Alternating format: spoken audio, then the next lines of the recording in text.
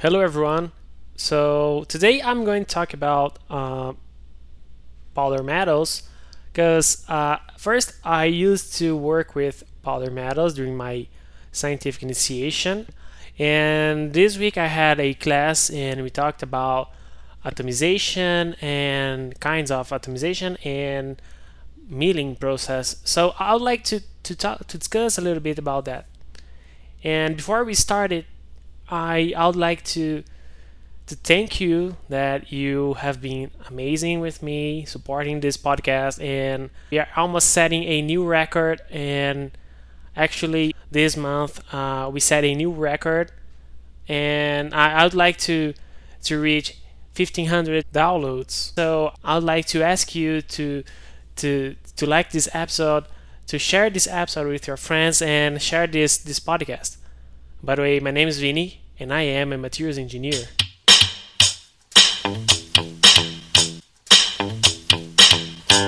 First of all, the thing I discussed with my colleagues and my professor was about atomization. And the biggest difference between atomization by using gas or water and ball milling is that in the atomization we started from a liquid metal, and the ball milling usually we use a powder metal, and actually it changes everything. So the atomization through gas, we have the alloy, so we can produce the alloy. We do the alloy, and it is melted into a crucible. And as it is melted, there is a temperature that it has to be set to guarantees that the flow of the liquid metal won't be interrupted by a solidification. So the machine has basically the crucible to melt the metal, and a chamber. So that chamber can be at vacuum, or it depends on the alloy, what you want to do.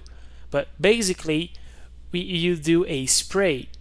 We produce a spray, and to produce the spray we use gas or water. And as the metal, the liquid metal passes through a cavity, it is used a flux of gas or water to produce the spray. So as the gas reaches the metal, it changes the flux of metal, and there is a sinusoidal wave that cut the metal and produce small particles.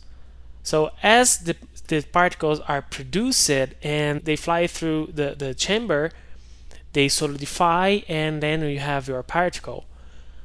But the problem is, depending on your material, the temperature that it is reached by the gas, and the time that it is spent flying inside of the chamber, it cannot be totally solidified before crashing the surface or crashing other particles. And obviously it depends on the temperature that it is released. So it is important to not release the liquid metal in the melting temperature, because it can solidify into the cavity, and usually it uses a higher temperature to avoid that. It is also used to control this process, the gas pressure. So as we increase the gas pressure, obviously we are going to use more gas, but we can decrease the size of the particles. The same process happens using water. But the difference between water and gas is that using gas, we can use a inert gas like argon or nitrogen, but we can use air. And actually we can put two kinds of gases to manipulate the atmosphere. So we can set a pressure of oxygen to avoid an explosion, because as we open the chamber, the oxygen is going to oxidize the metal surface, And as we have a powder, its surface is higher than a book, so the probability to explode is much higher than in a condition that there is oxygen into the chamber. But the problem using water is that we have oxygen. We already have oxygen into water, and as the water reaches the metal, the liquid metal, we have two liquids being crashed. So the particles, by using water, its size and its format is worse. So using gas, we have almost all the particles, at least in a mesh, in a specific range, spherical. Obviously, that the ones that crashes the chambers walls, they won't be spherical. They will be flat. They will have another kind of formats. But we cannot do the same. We cannot produce almost perfect spheres using atomization with water.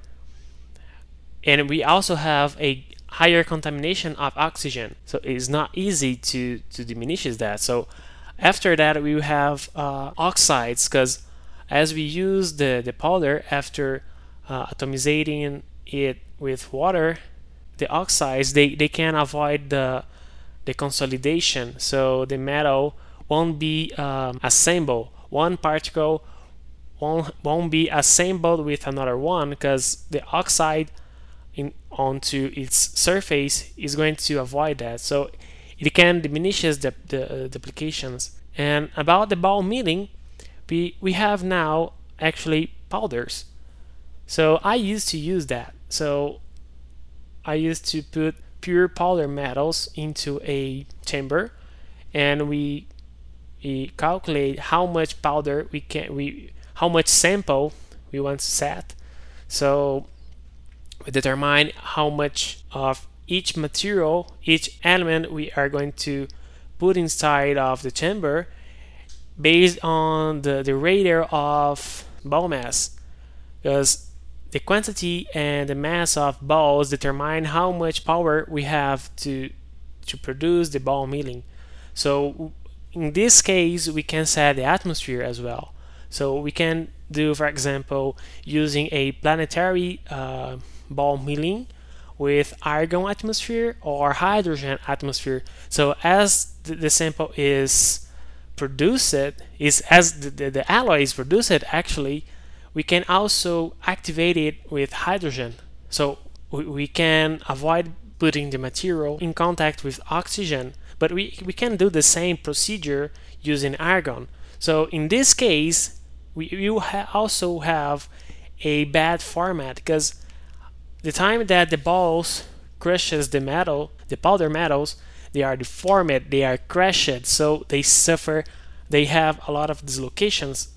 And right after that, if we look at a X-ray pattern, its pattern is going to be lower and wide. So we won't have the same XRD pattern right after the ball milling. Due to its higher deformation.